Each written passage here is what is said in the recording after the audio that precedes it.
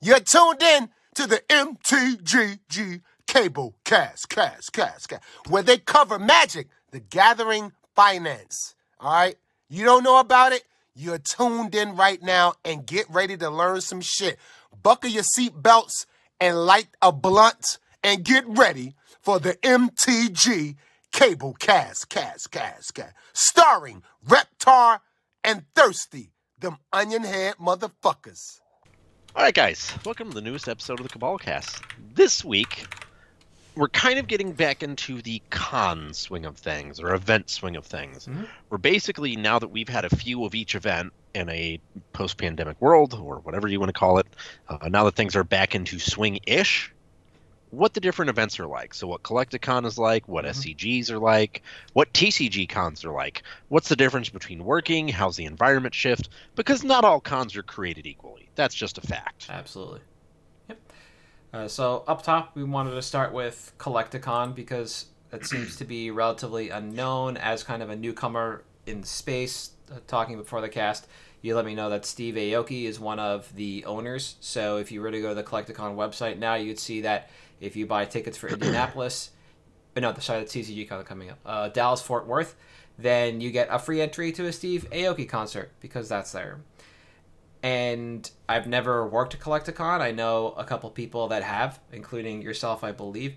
Yep. And in looking at it, from what I'm seeing from the sizzle reels and a lot of the promotions, it feels kind of like a smaller anime con. So being at Anime Boston, Anime Expo, ASEN, those feel a very specific way, but something smaller like Otakon was in DC because their footprint just was really small based on the space available to them in the Baltimore Harbor. I know I said DC, but whatever.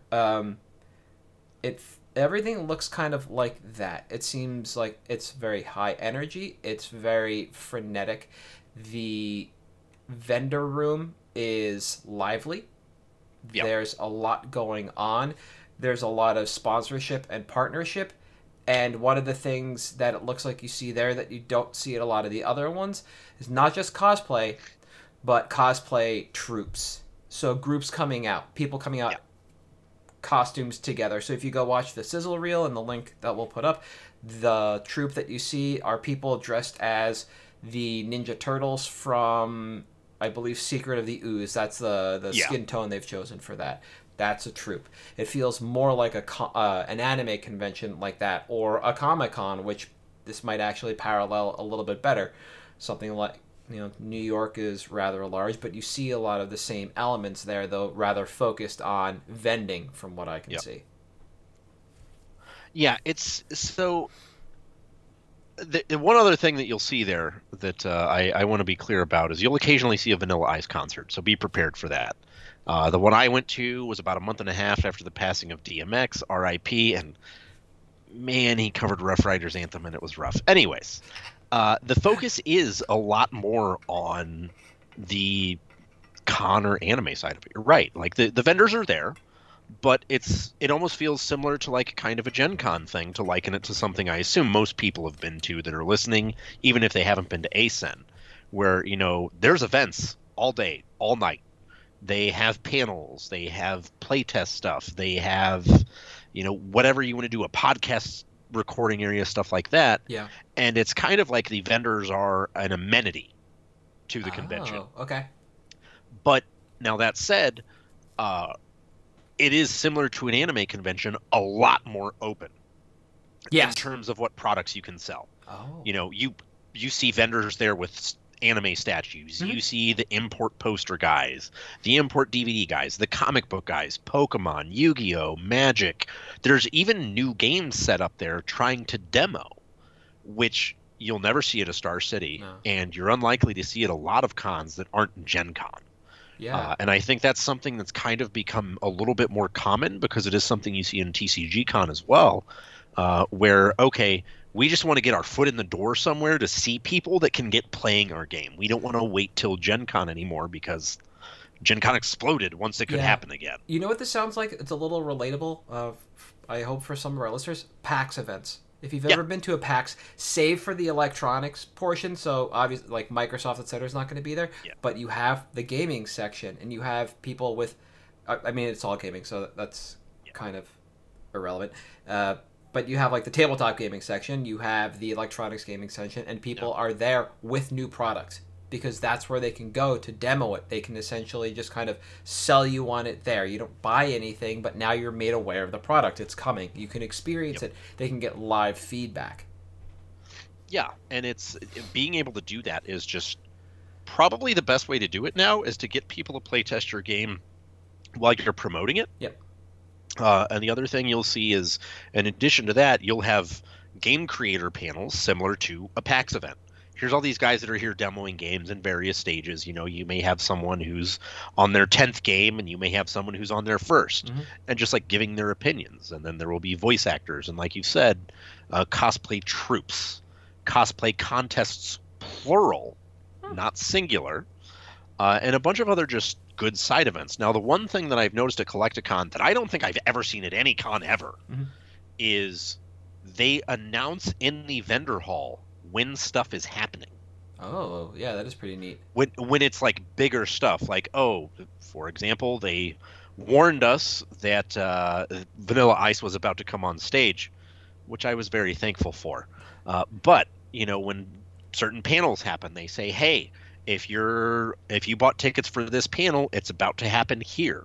Now, I don't know if that was based on tickets sold to the event, but it was just a really unique touch that really differentiated Collecticon from literally any con I've ever been to before. Yeah, I think the only time I've heard that was at Anime Boston because of how the vendor room was set up. There were just innate PAs, so they could make those announcements, but it wasn't for every panel. It wasn't for every event. It was for the larger ones, like you said, and I don't know how the queue system at Anime Boston worked. So if it was just a scrum for a lot of that stuff, then it makes sense to make the announcements. But yeah. I've never heard it at ASEN, never at AX, nothing at Oda. So that is very unique to see. It doesn't happen a lot. No. And you mentioned earlier that it is more open, and I thought you meant from like a room standpoint. It is more open from a room standpoint as well. All of the ones that I've been to, it's basically the hall is one open hall where you have your gaming and demo area on one side, and like when I say gaming, I mean electronic, and then your TCG tabletop vendor on the other. And it's literally just open. It's just a division of like, here's the hard line. This side is waifu stuff, and this side is gaming kind of deal. And so the events that go on there, are they just constant like we see at other stuff? Like, or is this more focused on just moving product? It's more focused on moving product. So the ones I've been to, there have been like small tournaments, but it's nothing big. It's like on demand. Yeah. And they seem a lot more friendly to like, just grab a table and hang out and play. You don't have to pay anything. Just go for it. Kind of like Gen Con, where it's just, hey, man, if you want to sign up, sure. Otherwise, we got tables. Yeah. Which is very different from a TCG Con or a SCG it's a very much casual-oriented event. Yeah. The one thing that I got when I was looking at the main page and kind of looking at what goes on is this feels just like a one-stop shop for pop culture. Kind of the way that like Hot Topic came up. Like, we used to joke that Hot Topic was your one-stop shop for all your pop culture underground needs. And the way you look at this, it just seems like this is very pop culture. This is what's in the zeitgeist for collectibles. Up at the top, there is even like signed sports pops alongside like a Star Wars pop. But there are also graded sports cards, which is not actually something I expected to see on the homepage. It is like the third banner ad. It's very high on the page. They want you to know that this happens here. So the interesting thing about that is obviously Whatnot is a thing. Collecticon was one of the first places that Whatnot kind of grouped up with and said, hey, you're up and coming. You're going to be affordable for us to get exposure at. Let's work together. And it kind of helped build the platform by engaging, and now they have set up, breaker stations at events. Well, when they first started at Collecticon, it wasn't that. It was literally, hey, check out this cool product we're offering, or service, whatever you want to call it. Get on the platform. It's going to be great.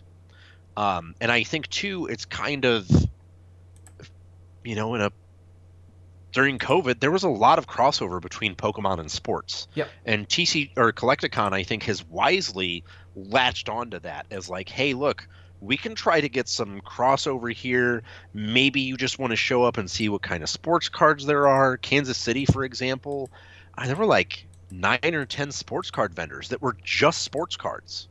So there was a lot there. And it was just like mixed in and everything, which I think is great because, hey, I may be shopping for a Roberto Clemente rookie, and then I look over and there's someone with some of the original Power Rangers toys that I want to grab or something. And it's really interesting to see them, like you said, kind of latch on to sports cards as, hey, here's this big thing we have that's, been a giant of the collectibles industry for 50, 60 years. I wonder if that's kind of a push from Aoki based on the vaults that he did with TCG Player and kind of moving into that space. Also, I was scrolling down this list, so if people watching this on YouTube saw me just look it off to my left, I was looking at the special guests for a while because I could not believe that one of them is Chum Lee from Pawn Stars. Yeah. And they do a really good job of getting guests there. Yeah. This is, in comparison to both Star Cities and TCG cons, their guest list is stacked. Yeah. The voice of Goku. Yeah. They have the voice of Kaiba, and he will even, I think it's like $20 or $30. He will let you record him saying somebody's name, and you're a second-rate duelist with a third-rate deck or whatever it is, which is awesome. That's pretty cool. Yeah, it looks very much set up to be this kind of interesting niche, almost kind of where Magic Fests we're supposed to go. Yeah, it has that kind of feeling, but it gets to be this way because it's very broad and wide sweeping in terms of what we're looking for. Yeah. And so to jump ship now and narrow things down, we'll move over to SCG cons, which our audience will probably be a little more familiar with.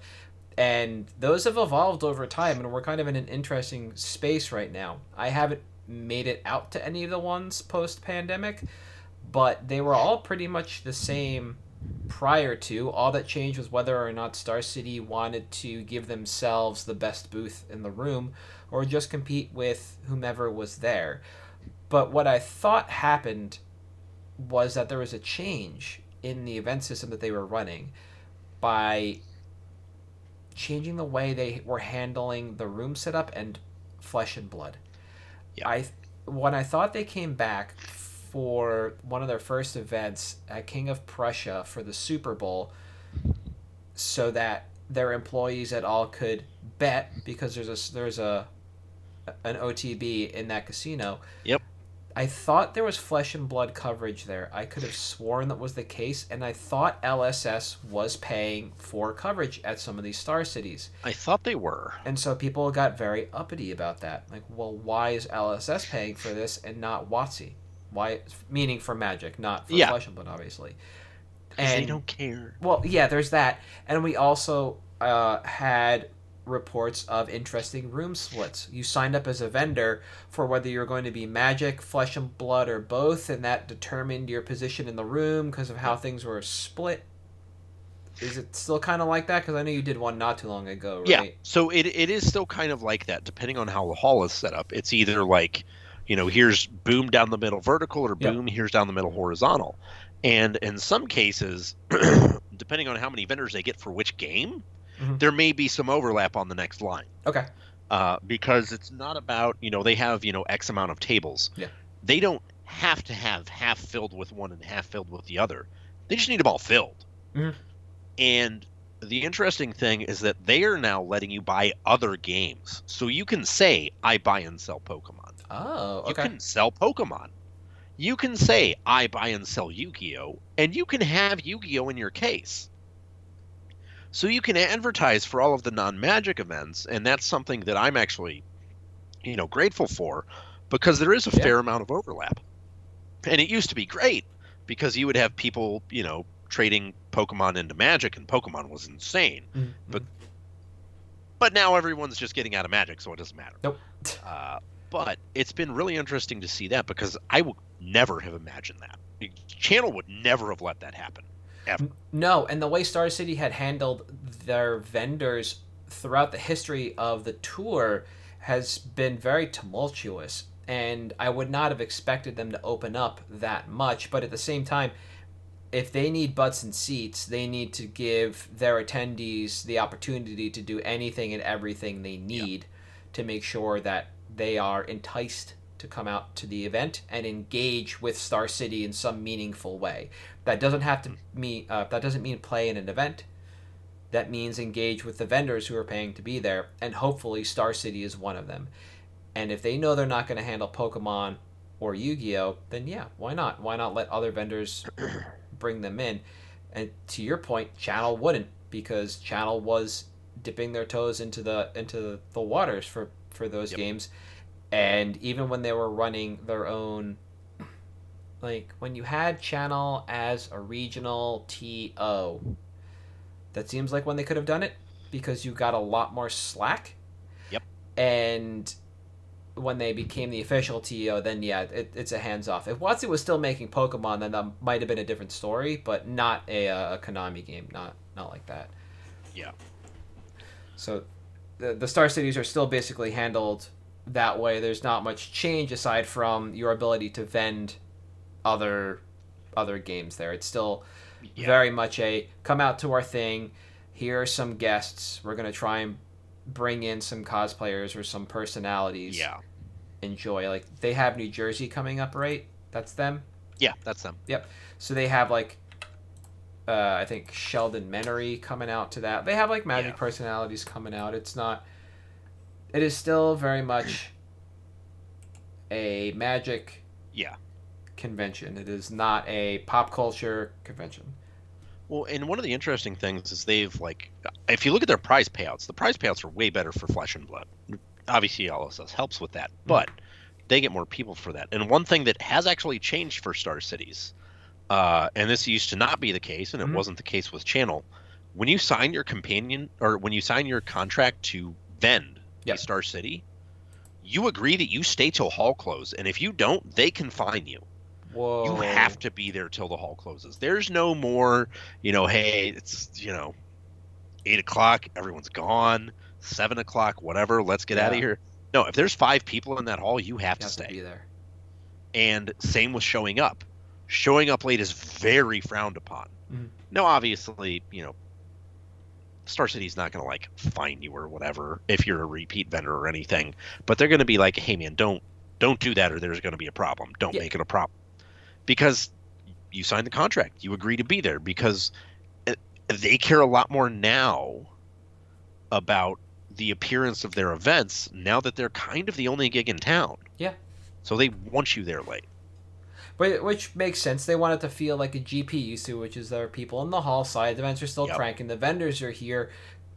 Come on in. Like, if you remove the reason for people to be in the space, people will stop coming into the space, and word will spread that vendors, etc., cut out early. Yeah. So again, it's another one of those elements of enticing people to come into the hall and engage with Star City in any way, shape, or form. Yeah. And it makes sense. It's just, it's not sad or interesting to see that those events still fire the same way. They're events. That's what they're supposed to be. A Magic tournament is not the grandest thing, and SCG, despite slapping Con at the end of this instead of Open Still or Star City Tour. event. Exactly. That's all it is it's a convention disguised as a Magic tournament. Yeah. And really nothing more. If they bring back the Players Champs or the Invitational? The Invitational. Yeah. That's the one that had more of a convention feel. They spent a lot more time on it. They had a dunk booth at the first one, a dunking booth. Yeah, they did. Yeah. Yeah, and by no fault of theirs, people ended up getting sick because that same weekend there was a freak snowstorm that blew through. Yeah. But that's just the kind of interesting things that they can do. I think they set up some off-prem stuff as well at either at a local barcade or I'm trying to think if it was a vintage arcade. There was a bunch of stuff that went on there, and that felt more like a convention rather than these tournaments. But we'll see when it comes to that because the leaderboard's gone. There's nothing to chase right now. Yeah, so that's kind of it. That's kind of in flux, really. And one of the reasons we wanted to bring this up is you can play Magic at a lot of places, Pokemon, Yu-Gi-Oh, Flesh and Blood at a lot of places, and this is the new organized play system we have for some of these games. So what do? Well, just come out and play a 10K, 25K, 50K, whatever it is at Star City. That's it now. So That's all you got. yep, kind of the same as it was before, and here we are now. Yeah. And then the last convention that we have is TCG Con. Probably the longest, and I would think maybe most successful over the last couple of years since the pandemic, because they've been there. I think they took They've a bit been of time humming off. along pretty consistently. They were, a lot of people may not remember, TCG Con Tampa was the first large First event. one. And I remember they said, hey, we're expecting we're going to be honest, guys, we're expecting 2,000 to 3,000 people tops. This is the first event, whatever. Everyone showed up. Yeah. They had 5,000 people at the door day one that didn't purchase tickets wanting to get in. So it was a huge success. Yep. And we're on the heels of Houston or Dallas. Yes. Which one? Houston. Houston. We just had TCG Con Houston, which I just got back from, which prompted this episode. Yep. And the Oh, interesting wait, hold on. thing Before we go on, did you go next door? to which, the bridal convention or the dinosaur convention? The Dinosaur Bounce House convention. Yeah, I was working with. Of course, we saw that together. All right. But we basically, it's the best of both worlds. Okay. As a TCG vendor, primarily, you're starting to get now, which I think is awesome. Mm-hmm. Your cosplay stuff, your panels, your anime side events, Oh. but they also have large tournaments scheduled. Yes. And Fire on Demand for a bunch of games. They had Digimon, Flesh and Blood, One Piece, one of the games that was that's been demoing Grand Archive, something like that. Just a bunch of games had tournaments with payouts. DBZ is still having events there. And it's this really interesting blend of anime convention style, which obviously is an influence there, and obviously TCGs. That's what it's named after. And seeing it expand into these new markets has been very interesting, because you actually see the evolution of the con. Mm-hmm. And it's the kind of thing that, as a vendor, I cannot encourage you enough to get involved in, because when you look at Star Cities, and those events are thousands for a table, man, you can pay $2,000 and get an island Yeah, at a TCG con, and you're gonna do fine. It's interesting to see that kind of stuff happen. Now, one of the things that's happened recently is the cons are in the panels are in the vendor hall, because it's not quite big enough yet to have a separate area for that. So we had, middle of Saturday, here's all the Yu-Gi-Oh voice actors that are here doing a panel on what it was like to voice Yu-Gi-Oh. Yeah. And it was this very interesting, you had vendors that were over by that side of the room, just kind of oh man, I never knew that. That is really cool. Are you watching this? Yep. And just ignoring customers to pay attention to the panel. But it's a lot more casual feel. Mm-hmm. And by that, I don't mean casual players. I mean, it really feels like everyone is hanging out. And yes, people are there to make money, but they're more hanging out with their customers than they are trying to sell them on stuff, at least overtly. Yeah. Whereas the Star City is basically all business. People are there to just kind of churn. Yeah. And if you want to sit, just chit-chat with somebody as a seller, that means you're probably ignoring a couple other people. Yeah. So you got to keep it up. You just got to keep it straight. That's interesting. And now it does have the kind of the half Star City, half Collecticon feel for vendors, where it's look, man, we got your money. You don't want to stay? See ya. Just head out. Yeah, it's they're less concerned about appearances. They want everyone to be happy. As long as everyone's happy, doesn't matter. Cool. Enjoy your day. Go do your thing. You want to pack up? By all means. There are plenty of other vendors here for our customers to enjoy. Yeah. There are panels and artists and cosplay people over here. And they have the way they divide the room is a little unique. Okay. So they actually have, despite being TCG Con, they're supposed to have a dedicated sports area every show. Mm-hmm. And when you apply, there is a dedicated sports area. And if nobody signs up for it, they get rid of it. But they have that. They also have all artists on one side of the hall, all of the cosplayers on the other side of the hall. So whereas, an ACEN or a PAX, you go, they're all lined up, rows Yes, together. Yeah.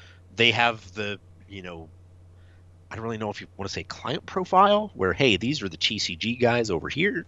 These are the waifu anime people over here. Let's keep them separate. And it's interesting to see that kind of dynamic, because you definitely do notice as a vendor a customer flow that follows that. Yeah.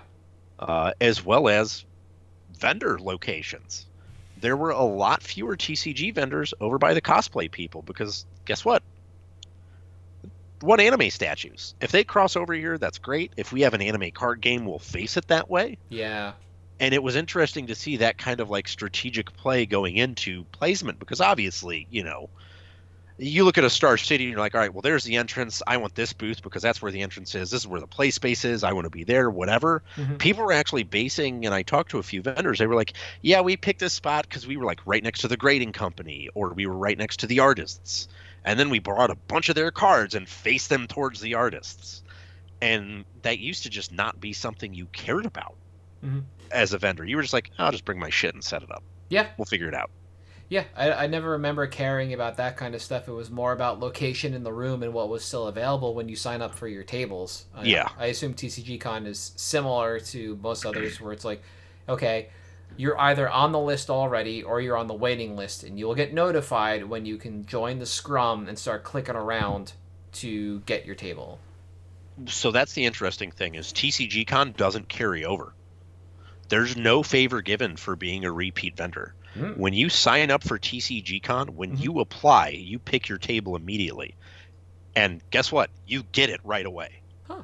So it's really interesting to have that, whereas Collecticon kind of gives you a range of, how many tables do you want? Okay, now select that combination in 4 different spots of the room. Yeah. We'll give it to you in order of preference. TCG Con, the interactive vendor map, the second you choose, I want to apply. You enter your EIN. Yep. You select your table. You pay for your table. Boom, done. And it's, that immediacy, I think, is kind of, I like it, honestly. Yeah, that's really nice. It lets the, I'm, trying to break into this. Let me see what my first event is like. You can get in there before the established guys. You just have to check the website. And I think that's great, because no offense to, Star Cities or Channel Fireballs, I love the guys at 95. I would love to see some vendor variety in there, because I go to a Star City, I'm seeing Strike Zone. Yep. Cool stuff. Yep. 95. Yep. Probably seeing the Italians. And then maybe 2 to 3, not Galactus, Magic Corner. Okay. And Star City. And then maybe 2 to 3 other vendors that change on the Magic side. Tails is obviously there every time. Like, that's it. It's the same vendors every time, which, when you were having an event every weekend, cool, you're in a completely different area. But when you have events back to back, 2 months apart, in like Philly and Jersey, man, I just saw your cards. Did that much change in your inventory, in your show stock? Probably not. And it's nice to see something that has that amount of variety, because, I've done 2 TCG cons in Texas now with Galveston and Houston, and there were maybe 4 or 5 vendors overlapped between the 2. Which means they're probably local to the area and interested in doing it.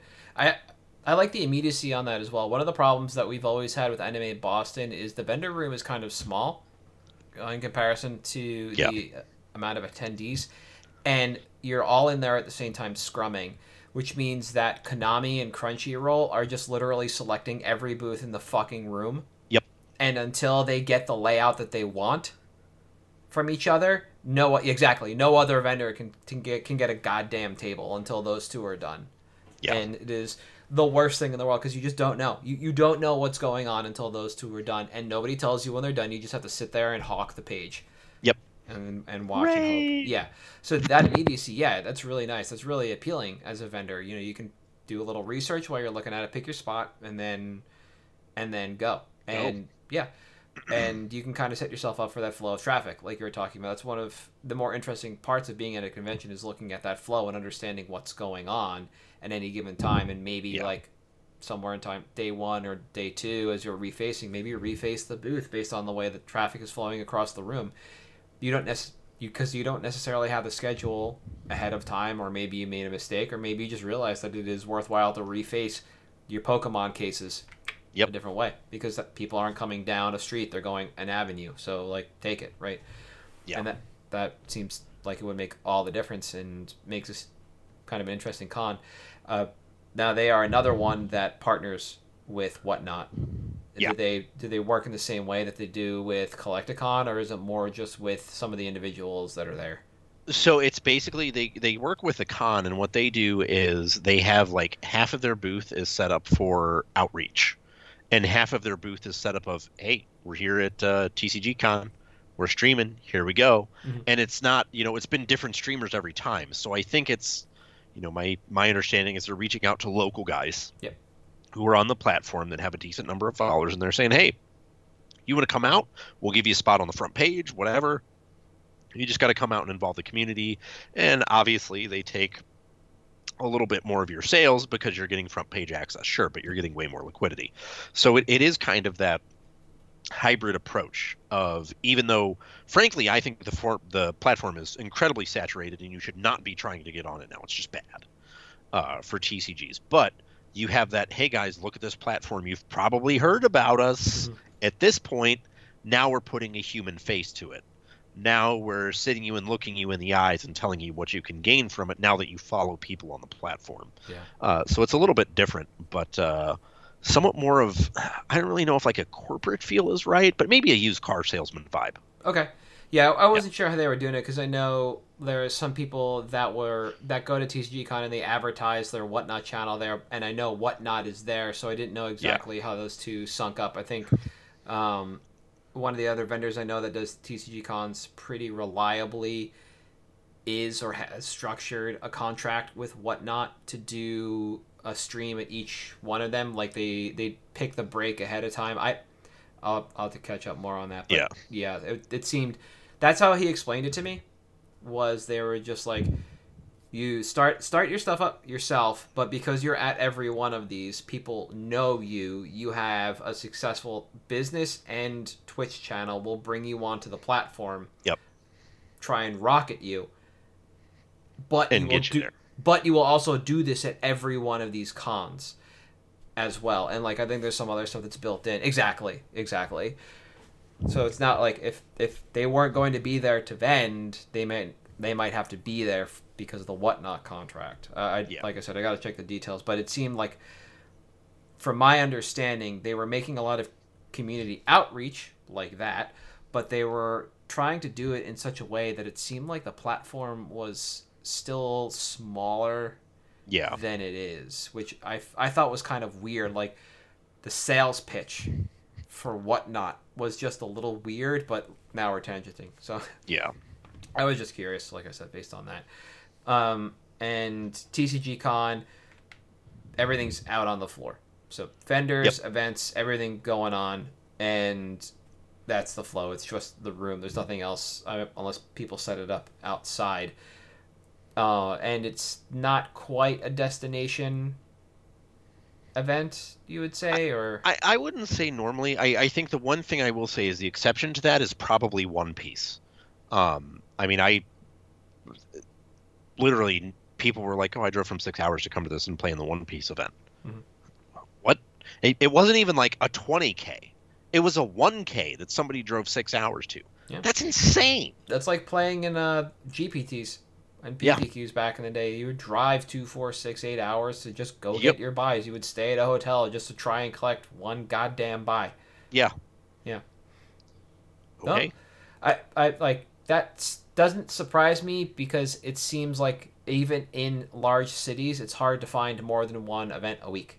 So for sure. People will take the time to travel and make a weekend of it, what have you. I think we talked about that before when we talked about Galveston.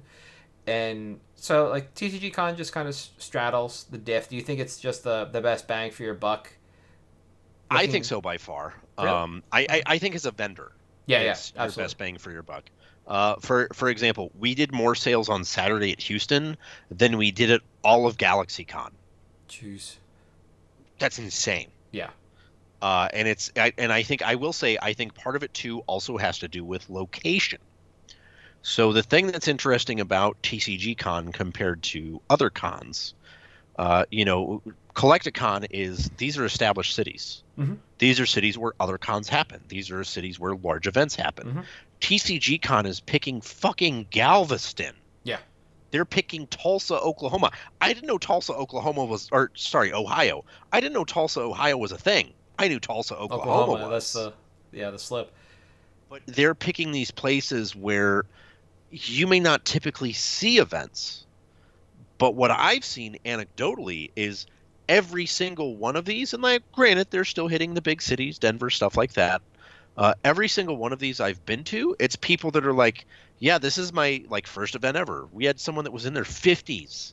This was their first event in Houston. So it's like a weird kind of like we're attracting new customers. That's what we're here for. We're bringing new people into this, and it's very, very cool to see. Yeah. I imagine there's also a logistics benefit to doing that as well, because while some of them might be out of the way, they're eminently flyable, and they're not in large cities, so it might just be easier to get in and out of the event than trying to deal with something in the greater downtown area.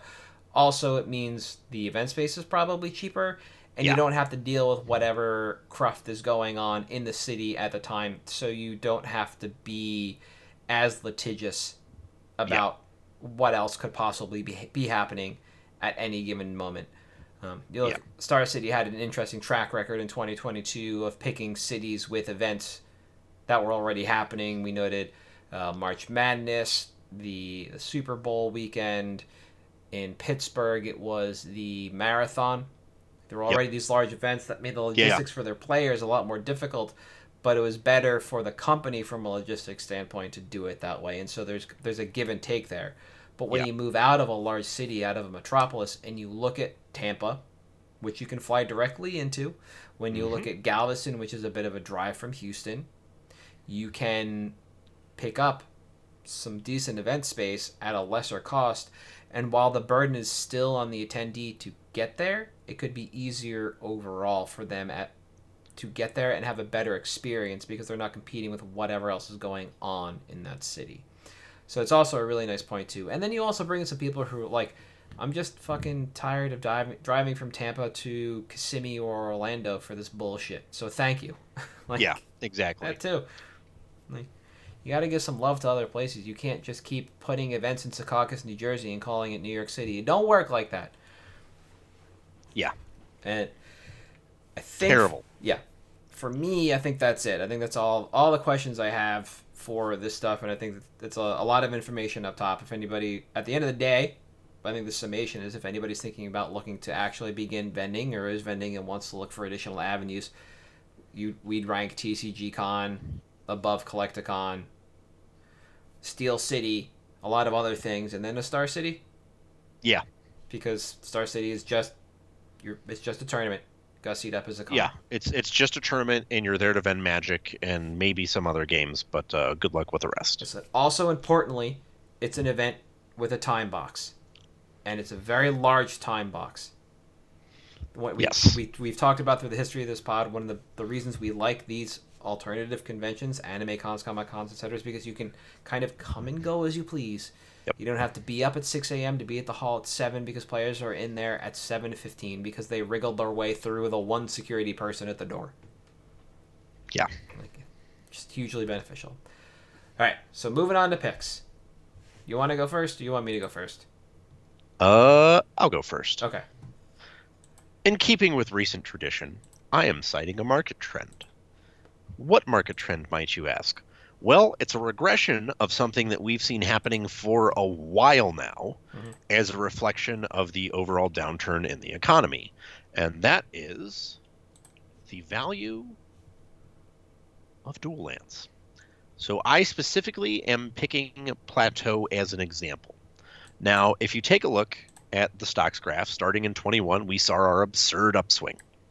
Then we see where we had a little bit of a surge starting in August of 22, at which point we'd gotten out of pandemic, more or less-ish, and you see it start to go up. And then all the bad news with the economy happens, and it tanks. So why am I picking this? Because you're actually starting to see a little bit of a plateau That was so bad. I loved it. And the prices of the card. Yeah. And just dual lands in general. Mm-hmm. So if you take a look at the sales history, the other thing that's really nice is the liquidity is much higher. And what that means is people are buying the card again. They're not afraid it's going to lose value. It's there. So we're recording this on the 26th into the 27th. Yes. On the 26th, there were 5 unique copies sold. You have to go back like 2 weeks plus to see where 5 sold. Now, that may seem like a small sample size, except that this is also something which, and again, this is anecdotal, I've seen and other people I know in LGSs have seen. People aren't coming in and just dumping dual lands anymore. They're starting to pick them back up. And this kind of belies the point that we've harped on ad infinitum, really, that casuals and EDH are kind of driving the market because you're selling one at a time. People are buying one at a time. So people are starting to say, okay, I'm a little bit more comfortable putting my money into this playable reserve list card in EDH, which is a good trend to see, because that means we may start to see it go to other areas of the reserve list where maybe power starts to stabilize. Maybe Nether Void chains, like those power adjacent type cards. Yeah, the B and C tier reserve list cards. Yeah, start to stabilize, because this is just how it is. It starts at the high end and works its way down. So seeing this increased liquidity on duels, seeing the prices start to stabilize a little bit, was something that I'm like, hey, we've been saying stuff's going to go down, stuff's going down, stuff's going down. This is one area of the reserve list where you may not be able to wait that much longer to see a good return, because we're starting to see it stabilize a little bit, and it's going to hit the new floor, but it's going to go up after that. Mm-hmm. And while I don't think we'll ever be to, pandemic levels of, $400 plateaus, maybe not anytime soon, but I think your time is running out on buying at the bottom, basically. Yep. You can still get it affordably, but this is, the next month or so is probably your last bet, because what happens in late February and early March? Tax returns come in. Yep. What happens to the reserve list every tax season? Up. So, just as like a market call out, take a look at dual lands. If it's something that you've been thinking about picking up, or if it's something that you just always want to have in stock, now is probably the time to start acquiring them a little bit more aggressively than just letting them walk in or letting them be in a trade binder. When you go out to your weeklies, let people know, hey, man, I'm looking for dual lands, and try to get them, because we're not too far out from seeing a very reasonable recovery and potential upsurge in the prices. Yeah. No, so it's always a good call out, one of the opportunity to look back and see something actually trend up in the way we want and expect. And I think now that we're also done with the A30 hysteria and any kind of stagnation that came with that or downtrend, we will begin to see a lot of this pick up as we expect to, as we come out of the economic downturn, as we see tax returns roll in. Yep. I don't think really there's any kind of stop here. I don't think that we'll see much of anything. We might continue to see a sawtooth graph on this, like we usually do, but that will be a continuously trending upward sawtooth, where every time it heads down towards its floor, exactly, it'll be a higher floor than it was last time. It'll just kind of move like that. And these are expensive items. You might not always keep an eye on them. It might not always be advantageous for you to dump this much money into these items, but if you have the ability to, they are always a safe bet. Yeah. The S&P is what, 7% a year? Ish, yeah. Yeah, right. Ish. WotC is 3%, and the reserve list is usually 9 to 11. So it is, if you have the opportunity to, it is almost always a safe bet. Moreover, when you're looking at trends for cards that always retain value, it is most likely going to be it is most likely going to be real estate, and until they are reprinted, and in this case, they're not. So it checks a lot of boxes. It has a lot of things going. Duels in general have a lot of things going for them. And now that, importantly, we're seeing that liquidity, it is an opportune time to move in because we know we're going to be moving in a positive direction. Yep. So I like the pick overall. For me, I'm sticking with the EDH theme here, but I'm going in the opposite direction. I'm going with a brand new card, and I'm going with a very cheap card. And cheap implies a lack of quality. It's affordable. an affordable card. Cargo Space? No. Cargo Space. This is Titania's Command from Brothers War. I've been looking at this card since, I think, not quite, it was spoiled a little after that when people realized this was like the nut high and sealed. And if you had this, you played it and you won. And it is, on the surface, a very humble card. For a market price of 55 cents, you get a sorcery that costs 4 and 2 green. And it has 4 modes, choose 2. Exile target player's graveyard, you gain 1 life for each card exiled this way. Fair. Little slow. Search your library for up to 2 land cards. Put them onto the battlefield tapped, then shuffle. Note, it just says 2. It doesn't say basic, so we're unbridled right there. Great. Create 2 2/2 green bear creature tokens. Alright, not great rate. That usually costs you 2 colorless and 2 green. Yeah. So we're already we're missing 2 mana value there. And the last mode is put 2 +1/+1 counters on each creature you control. Now, when we look at this card, I think that is the ability that scales the best with this mana value. Exactly. And because this is modal, the way this card resolves is top to bottom. So if you choose the last 2 modes, you make 2 bears, and then you put 2 +1/+1 counters on each of those bears. So as I mentioned, 2 bears for 6 is well below rate by 2 colorless mana. However, you're going to be making 2 4/4 bears for 6 mana, which is well above rate. So even at that point, you're winning. And that mode is usually what kind of ended the game in Limited, is when you would make bears and pump your creatures. And we'll get to the rest of the card in a moment. So, on November 15th, I just slammed this card on my watch list. Card King was buying 248 at a paltry 15 cents, which is just barely above bulk rare pricing for them.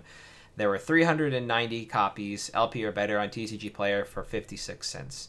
That was 3 days before the official set release. I just checked. So what we saw after that immediately was just a hard downturn, and you saw that in the stocks graph I brought up. This card was pre-ordering for $7, and within 2 weeks crashed to about where it is now.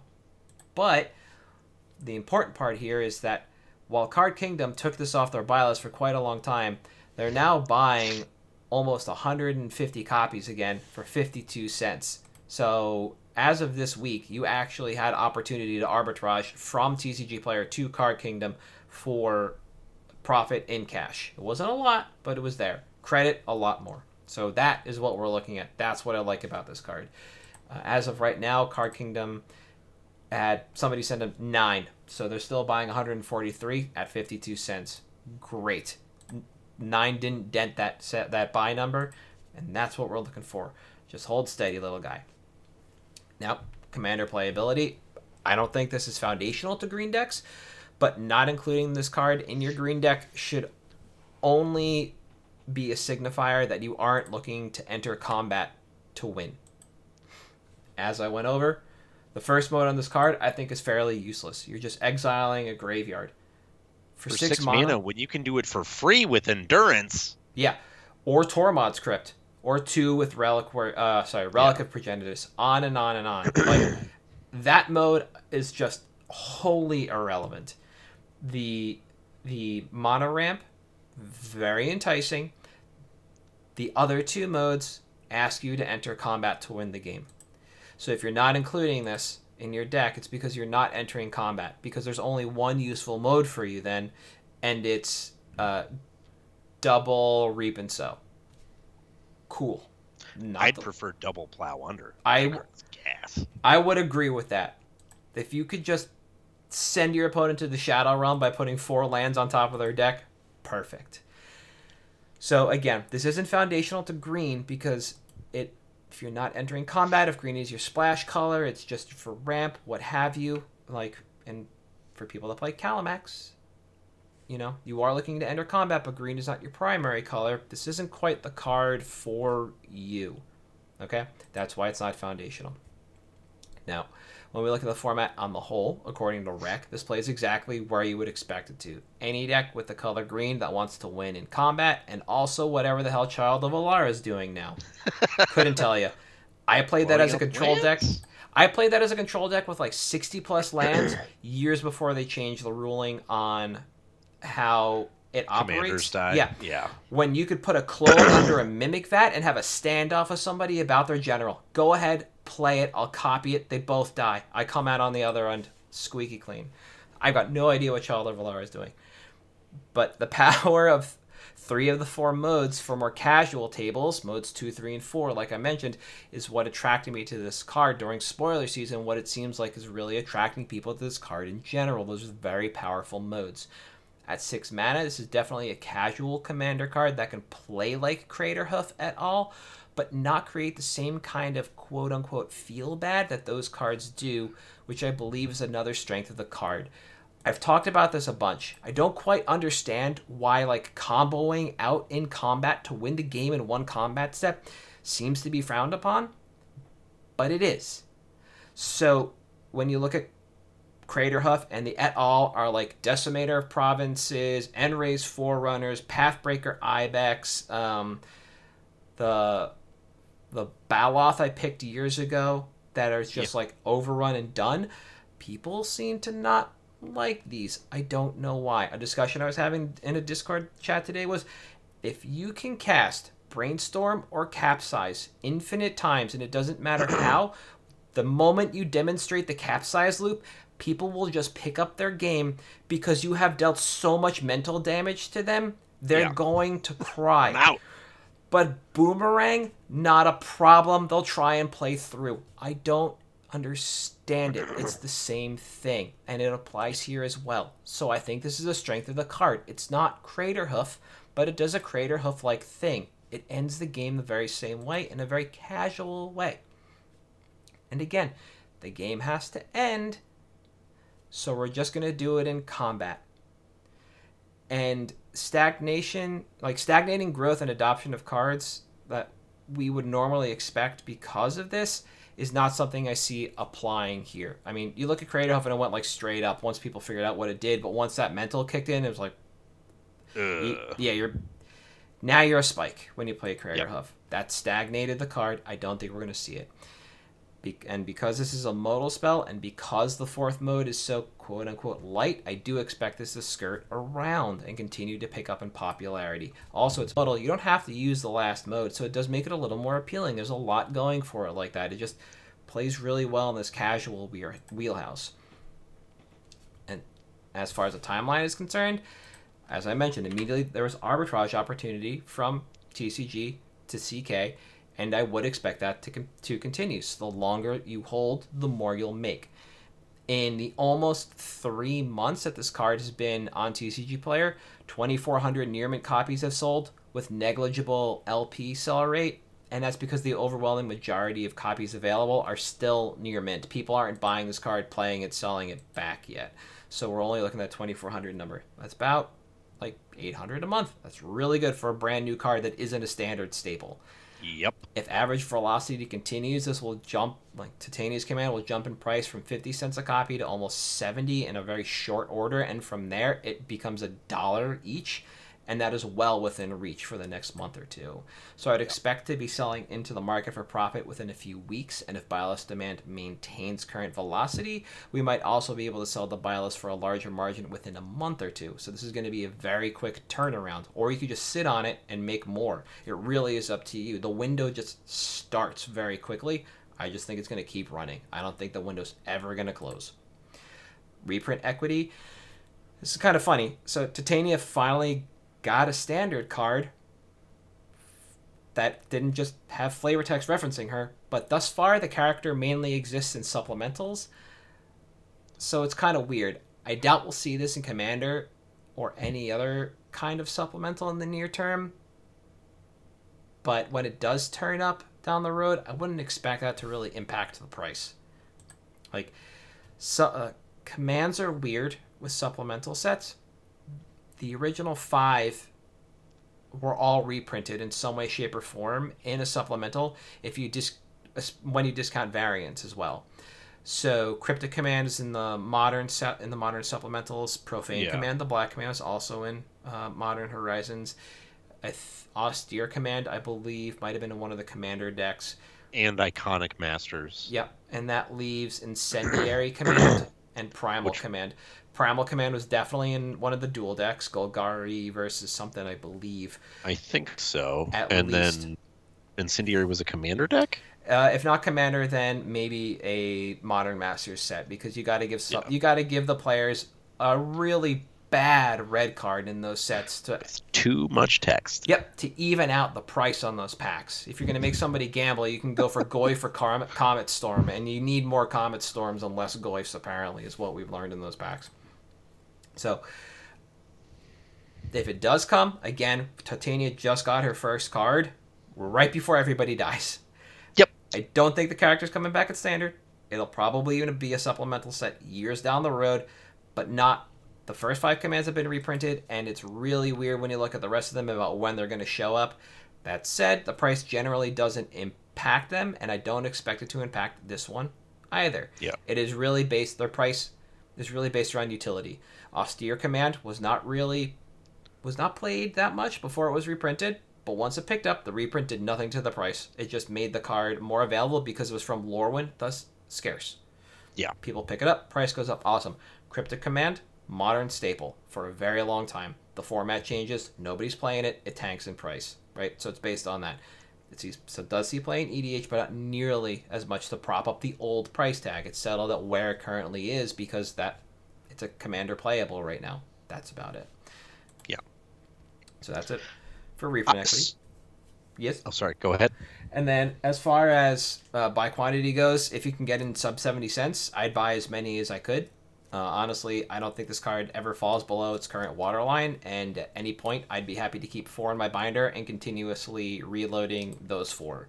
I think in my hand, I have the cheapest brick that was on TCG Player, averaging about 74 cents a piece, so definitely over the margin I was looking at. But I expected the price to continue to tumble a little bit, so anything below or about 70, I think, is where you want to be this week. If the price continues to trend up market and on buy list, that will continue to trend up as well, as people are just looking to move this card. There are still bricks available on TCG Player. It is not. I don't think it's being anchored by anyone. I think it does run up to 70. It runs up to $1 very quickly if you're looking at bricks on TCG Player. Amazing Adventures is currently anchoring 105 at 75 cents, which is a little bit above what I paid for my brick. And if they're all foil as well. Yeah. That's awesome. The price delta's small enough, why not? Exactly. And if you're looking past that, nobody really has a brick bigger than 14 or so. Pack Fresh has 114 at $2. That's the anchor.